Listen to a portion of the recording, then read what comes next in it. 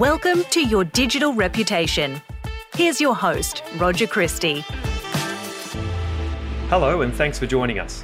My name's Roger Christie, founder of digital reputation advisory firm Propel. And today we're exploring a question relevant to anyone responsible for communications. How can leaders and brands work together online? And we all know the scenario. It's far easier for any social media post to be conceived, drafted, developed, and posted by the brand with a little cheat sheet of sorts, a sort of document or email that explains to senior leaders and others how they can use this asset. And this approach is designed to save time and limit risk.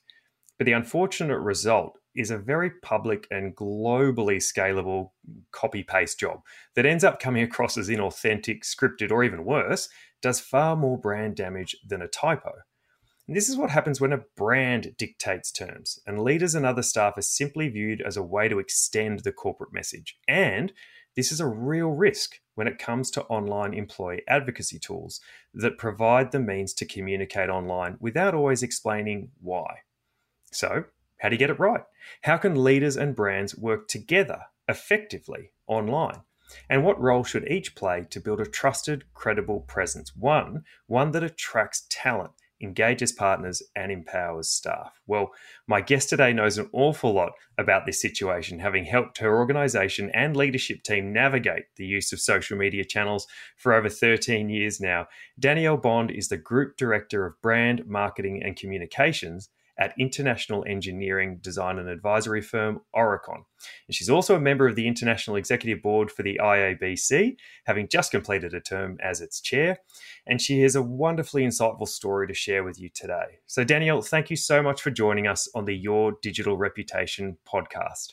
Thank you, Roger, and it's great to be here. No, I really appreciate you making time. Now, and I know, we're here today to talk about that idea of leaders and brands working together. I'm sure we'll answer the how question as we go through things. But I thought what might be interesting to start with, I suppose, is perhaps a slightly nuanced version of that, which is why. And keen to get your view on that. Why must leaders and brands work together online today? Why can't brands just do everything themselves? Well, I think leaders are the human face of the brand. Like employees, it's not just only in the business-to-business environment. If you think of the business-to-consumer environment, there are lots of amazing examples of where an inspirational, socially savvy leader has helped the brand be successful. Roger Branson and Virgin come to mind. So I think leaders make a brand relatable.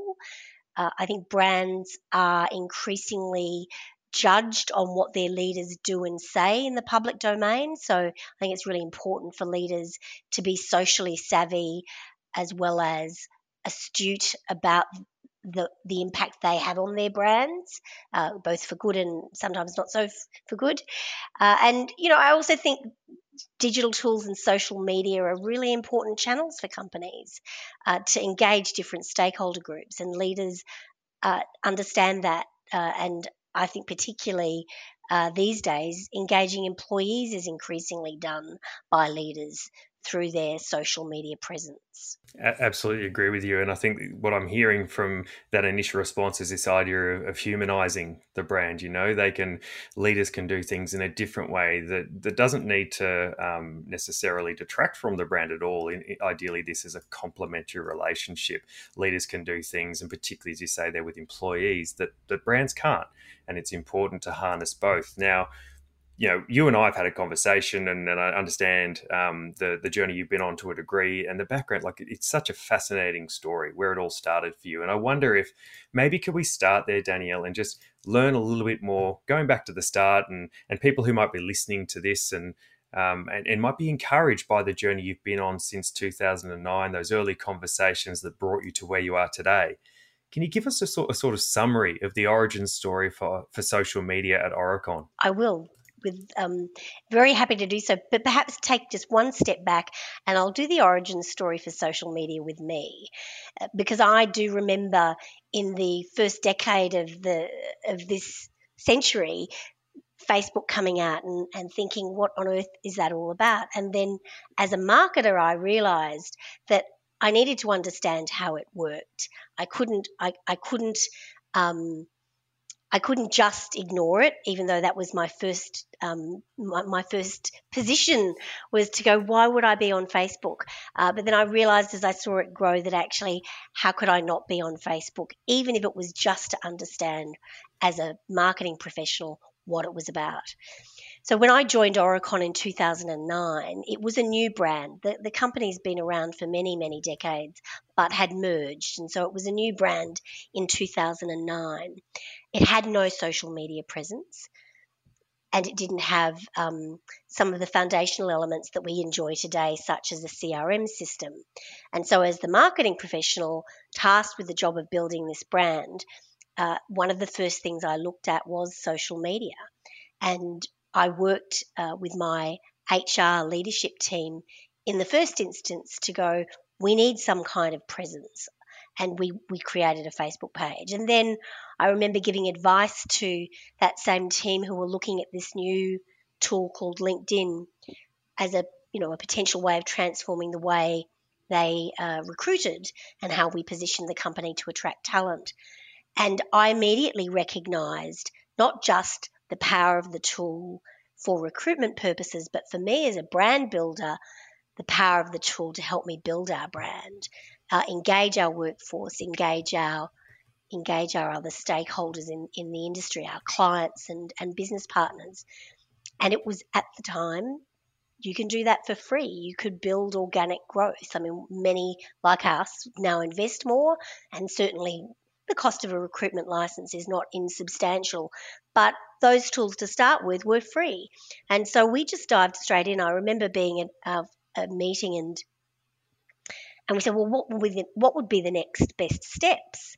And I just said, why don't we just create a page? And we created a page, and we just took off from there and experimented and learned as we went. And so we created our LinkedIn company page in 2011 with 1,000 followers that were mostly employees. So we started the way we have continued, which is to speak to our workforce first about what we're doing and why, and invite them to come on the journey with us and be our first followers. And from that small start, we are now just shy of 300,000 followers, which for an organisation of our size of 6,500 people, we actually punch above our weight. So our employees, connections, and the followership that has brought with us is now really a valuable brand building tool. And there's a couple of other journeys along the way, but I remember the excitement of getting our first 10,000 followers. And in 2012, we were really delighted that LinkedIn actually selected us as one of the top 12 company pages in the world, which was, a proud moment for us all.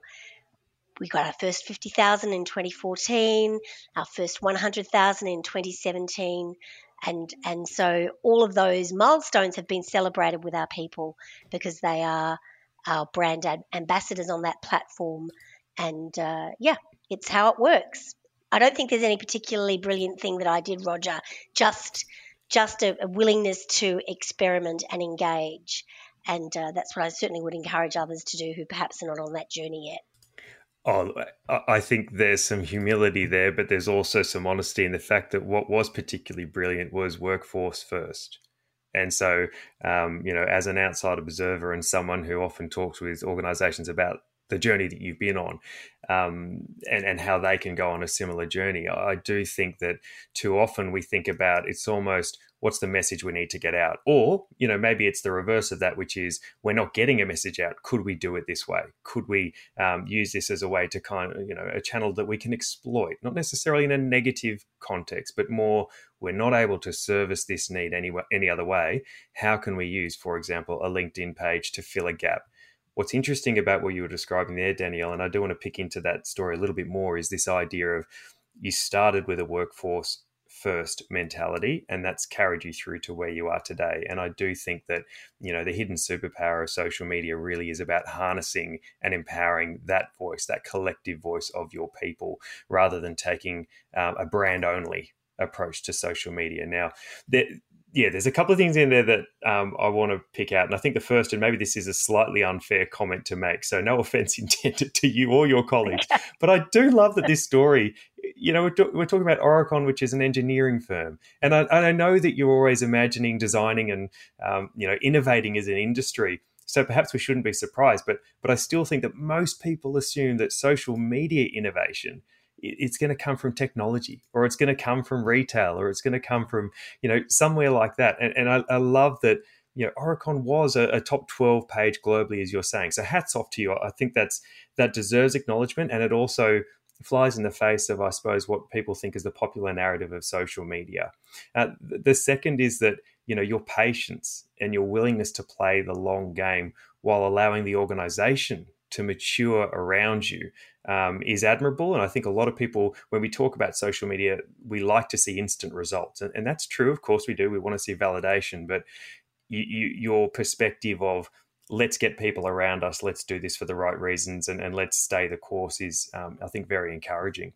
And the third one is, you said it there around not necessarily doing anything brilliant. I think you understand that you needed to take steps, even if you weren't entirely sure what they were at the time, or where they would lead you 10 years down the track. And in taking those steps, I'd argue you probably normalized social media participation far more than many organizations who come in with that kind of risk-averse or resistant mindset when it comes to social media. And maybe on that point, can I probe a bit deeper on the risk element? Because it sounds like you've had a very workforce first and having that very open approach to staff using social media from the outset. Has that led to more problems for you? Do you feel like, as a result, you've been inundated with issues over the years of people doing the wrong things? It's so interesting because I think this comes back to a philosophy about how you want to lead a team of people. And our philosophy has always been that we would trust that our people will always do the right thing. They're intrinsically motivated as professionals to do the work that they do professionally. And I think you need to manage and lead accordingly. So, yes, there might be some outliers, but if you work on the basis that um, people will mostly want to do the right thing, we need to educate them about the purpose of the tool, the opportunities and the risks. We need to provide them with the support to help them do it, make it a bit of fun. But yeah, as a brand, you want to also monitor to make sure that where if something does go wrong, if somebody is does something that's not aligned with our brand or values, or just made a mistake and we can help them correct that, we'll do that. But work on the basis that mostly people will do the right thing, and that's served us well.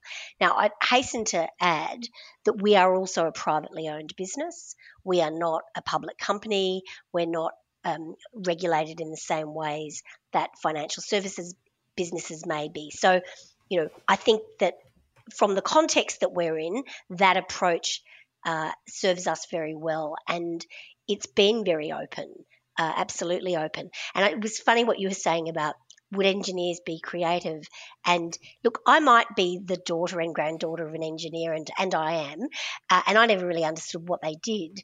But I've got to tell you, having worked for engineers now since 2009, they really truly are creative, and they're inquisitive and problem solvers. And so this thing of social media may not be the most natural thing you might think at first glance, but I think you get people interested in its power and its potential, and how it can connect you to a network, how it can connect you to leading thinking.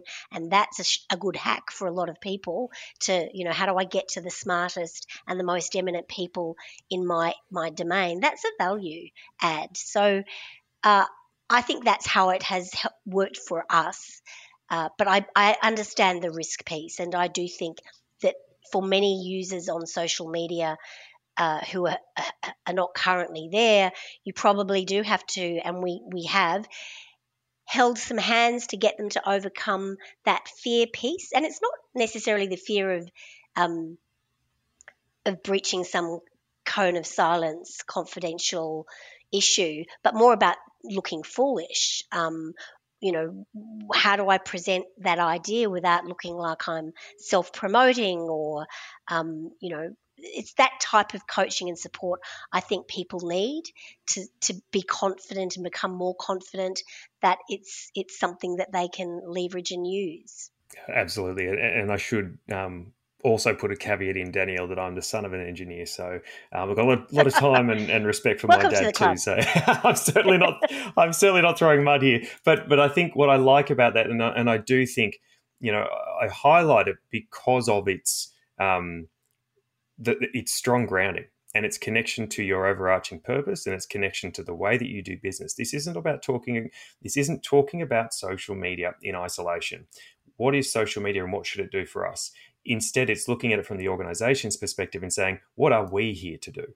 And what role can social media play in helping fulfill that purpose? And I think it's such a lovely, simple, but so important and so strategic approach to the way that you're using social media that is, I suppose, reflective of why you would imagine engineers who are problem solvers and who are innovators and big thinkers coming at it that way. So no, credit where credit's due. I just think that most people, when you say social media, think of the fashion, FMCG, retail brands, not engineers who are designing the future. So credit where credit is due. Now, one thing that we haven't covered as yet, and I'm really keen to, if we look back on that journey, is not skipping over, I suppose, the importance of leadership.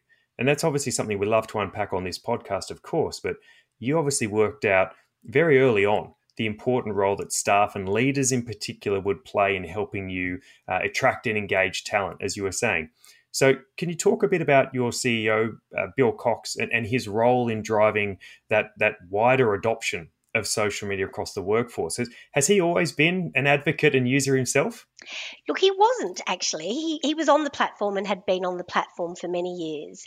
But probably like a lot of people was just, I'd like a post, I'd check in occasionally. But when he became Chief Executive Officer, he wanted to really address his communication program and saw that social media was one of those channels for him that he wanted to really master. And he set about doing that with support from my team, and I think is now very active on the platform, which is I think a lesson for people in corporate affairs and comms, is you can start off by helping and providing support for a leader to get comfortable. And if you're writing a speech for a leader, you learn their voice, you understand what they care about, what they stand for, how they talk about strategy and progress. And we might do that in social media as well to start with. But really the power is when your chief executive becomes socially active themselves. And so we now have a very social CEO who, Bill engages a lot in other people's posts and employees. He'll write comments and say congratulations.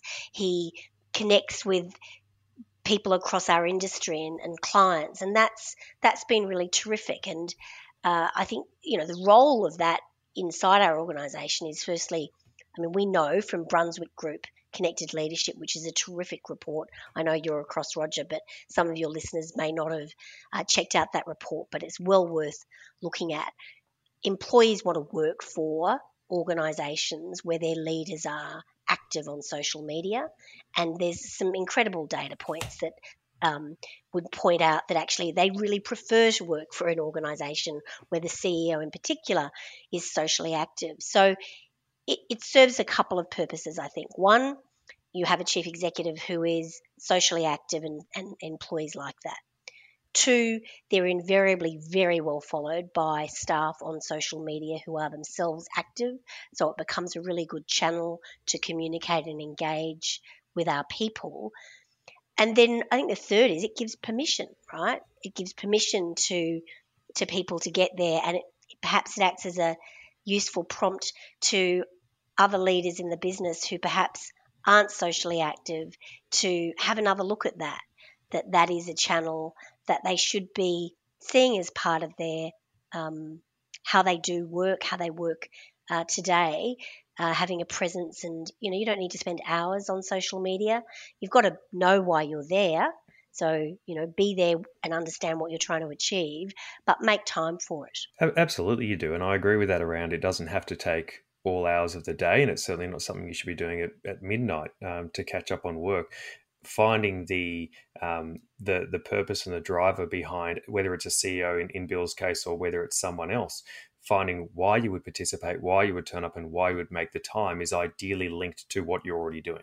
So we don't see social media necessarily as an add-on and as something that's an extra chore. Ideally, it's a way to do what you're already doing, or a way to do what you're trying to achieve in a different, more effective, more efficient way. And that's where we try and work with clients to help them work out those pathways. So in the case, the example you just give there around employee engagement and communication to staff, if you can do that efficiently, because this is an environment, LinkedIn is an environment that gives you, scalable access to this audience, and in a way that they can too then share that message with their stakeholders and partners, brilliant. Do it. Choose the channel that makes sense. And hasn't it been important in the last few years, more important than ever, with the pandemic and remote working and now hybrid working?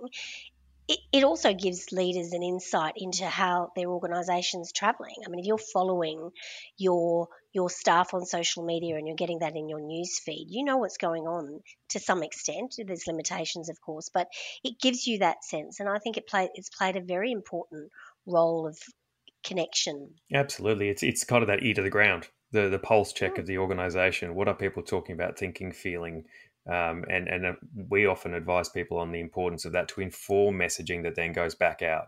Don't look at listening in isolation. It's absolutely a way to get a sense of what people are caring about, worried about, and how you can inform the messaging that you then put back into the market so it comes across as considerate and considered. I was just going to say the other thing that's worthwhile thinking about that's a here and now challenge for business is recruitment. We know that we're in a very hot employment market around the world, and that LinkedIn and other social media channels are ways of engaging potential and future talent. And the brand can certainly and does do things to position and attract talent, but it is absolutely reinforced by a socially active leadership and workforce that are telling your story of why working for your company is a great experience. And I think it is the absolute secret sauce in those companies that are winning the war for talent. So can I touch on that? Because I think that's a really good example, Danielle, that brings this brand and leader and broader workforce, these different elements together. There was a post that Bill did a couple of weeks ago now around moving office, and I loved it. I loved it, and I just thought it's so authentic. It's so simple, but also considered in its delivery. And for those who are listening, you can go and have a look at Bill Cox on LinkedIn and go back through his activity feed and find this post. It's a photo of a selfie that he's taken of him in front of the Aurecon building as they were moving offices. And what I loved about that is exactly what you're talking about. You could have posted from the brand saying, the company page saying, hey, we're moving offices. This is our new home kind of thing. Looking forward to hosting all our staff and partners and whatever. And there's nothing wrong with that at all. The difference between that and the delivery from, in this case, your CEO, he was able to tap into years of nostalgia and years of experiences and those little moments that a brand simply can't tap into in a human way, that brought it to life, and shared that photo of him sitting behind the desk with paper everywhere and all the comments that generated of people saying, goodness me, Bill, tidy up the desk and wow, we've come a long way in digital technology and so on in terms of what it looked like. These are human stories. So it's not that one replaces the other. That was Bill's story. That was totally Bill. Was like, I want to write a story because we're moving office with 34 years in our office in Neutral Bay, and that was totally all Bill. Bill wrote that from top to bottom. He had, now this is one thing you would respect, Roger, I know, with your father. an engineer is going to have a treasure trove of photos from every project they've ever worked on. And of course, he did have a lot of photos that we could select from his early days as a young engineer in the military road office. And so my team added the value by selecting a good photo. But it was great. And it's a great way of engaging and many people. That was possibly the biggest, his most popular post on the platform this year. And it did more for letting the industry know that we were moving office than any other communication my team delivered. So it's a good story. And I would argue more. And this is the thing, Danielle, that this is a post about moving office. And I've read through some of the comments, and people are saying, it's former colleagues, it's former partners, it's current colleague, current staff, current partners, and they're all just talking. It's just a bit of a love-in for Aurecon, which is fantastic, because this is about moving office. This is a physical change of environment that leads to, as you were saying, employer branding. This is talent attraction and talent retention.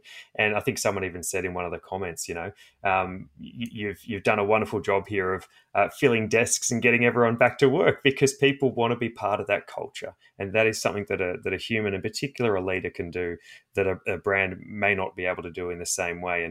And perhaps it connects back to what you were saying before, Danielle, with that conversation you had when Bill stepped into the CEO role of recognizing there was a need to do this in a more considered way. And for me, that talks to, what is the purpose of me turning up on LinkedIn?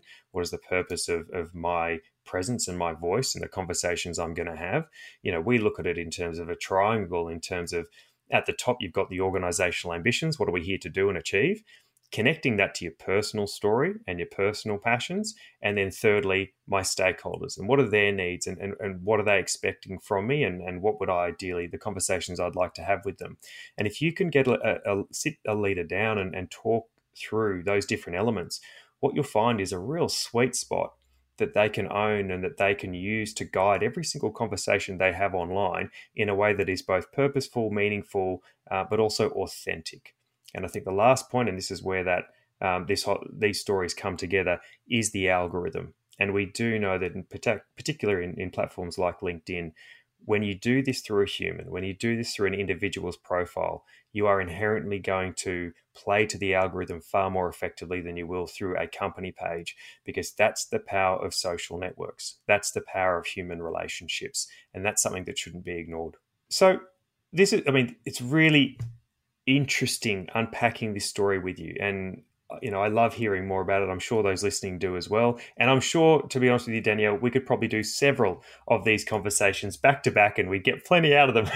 But I'm conscious you have other things to do in your day as well, as our listeners do. So perhaps in closing, what I'd be really keen to understand is, you've been on a really rich and, I'm sure at times varying journey, and you've hit your challenges and your barriers, you've overcome them. And at times you've taken steps, as you said, that you didn't necessarily know where they would lead you, but they have led you here today.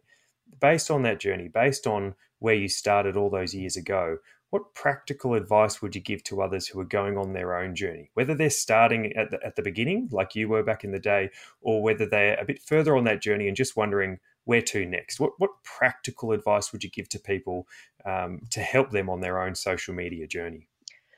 Well, I'd take a step back and just make sure that you're clear on what you're trying to do there. So, what are your objectives? Is it principally about attracting talent? Is it a bit of both? Is it building your brand? Do you have relationships with your customers on that platform? Do you have relationships with business partners and suppliers? And make sure that in what you're doing on the platform, you're thinking about those audiences and what they're interested in, and that drives your content agenda. So if I could just give you an example, in my industry, people are really interested in what's happening with projects that are being designed and delivered. And we recently were very fortunate to be appointed with a competitor, Arup, to plan and design Auckland Light Rail. So it's a city shaping project, and we shared that news and we tagged every client, supplier, business partner, competitor, and it got remarkable engagement. And that was because everyone in the industry are really interested in these types of stories. And, I think that's better than just doing a share of a news item about it. So we wrote a story about the project and what it might mean for the community of Auckland, and tagged and got massive engagement.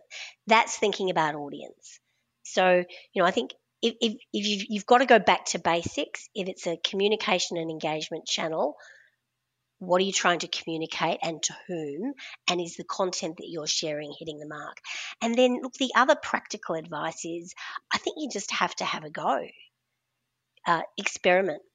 Look around and find examples of really engaging content, brands that are doing it well in your industry, or maybe more smartly outside of your industry, and see where you can do something a bit distinctive and have a bit of fun. I think you can grow organically well. I think you do need to invest as well. So sponsored content's increasingly important.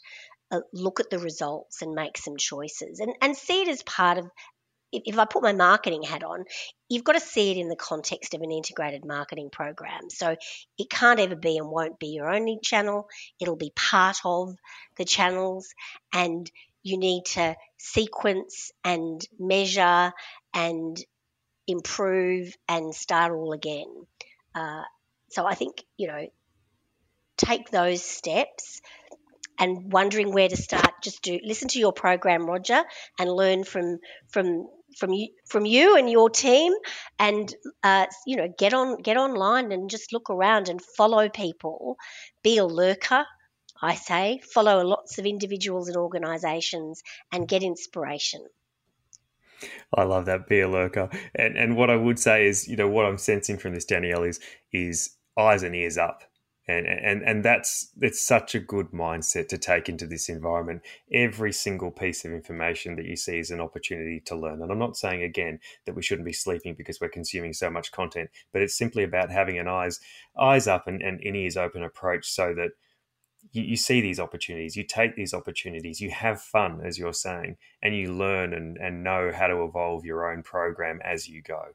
So it's such an encouraging way to wrap up this conversation. I'm really thankful for your time.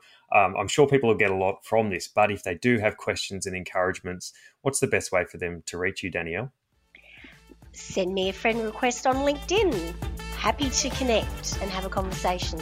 Very good. You never know where it might lead. Look, Danielle Bond, thank you so much for sharing your time, your expertise, and your insights on the Your Digital Reputation podcast. Thank you, Roger.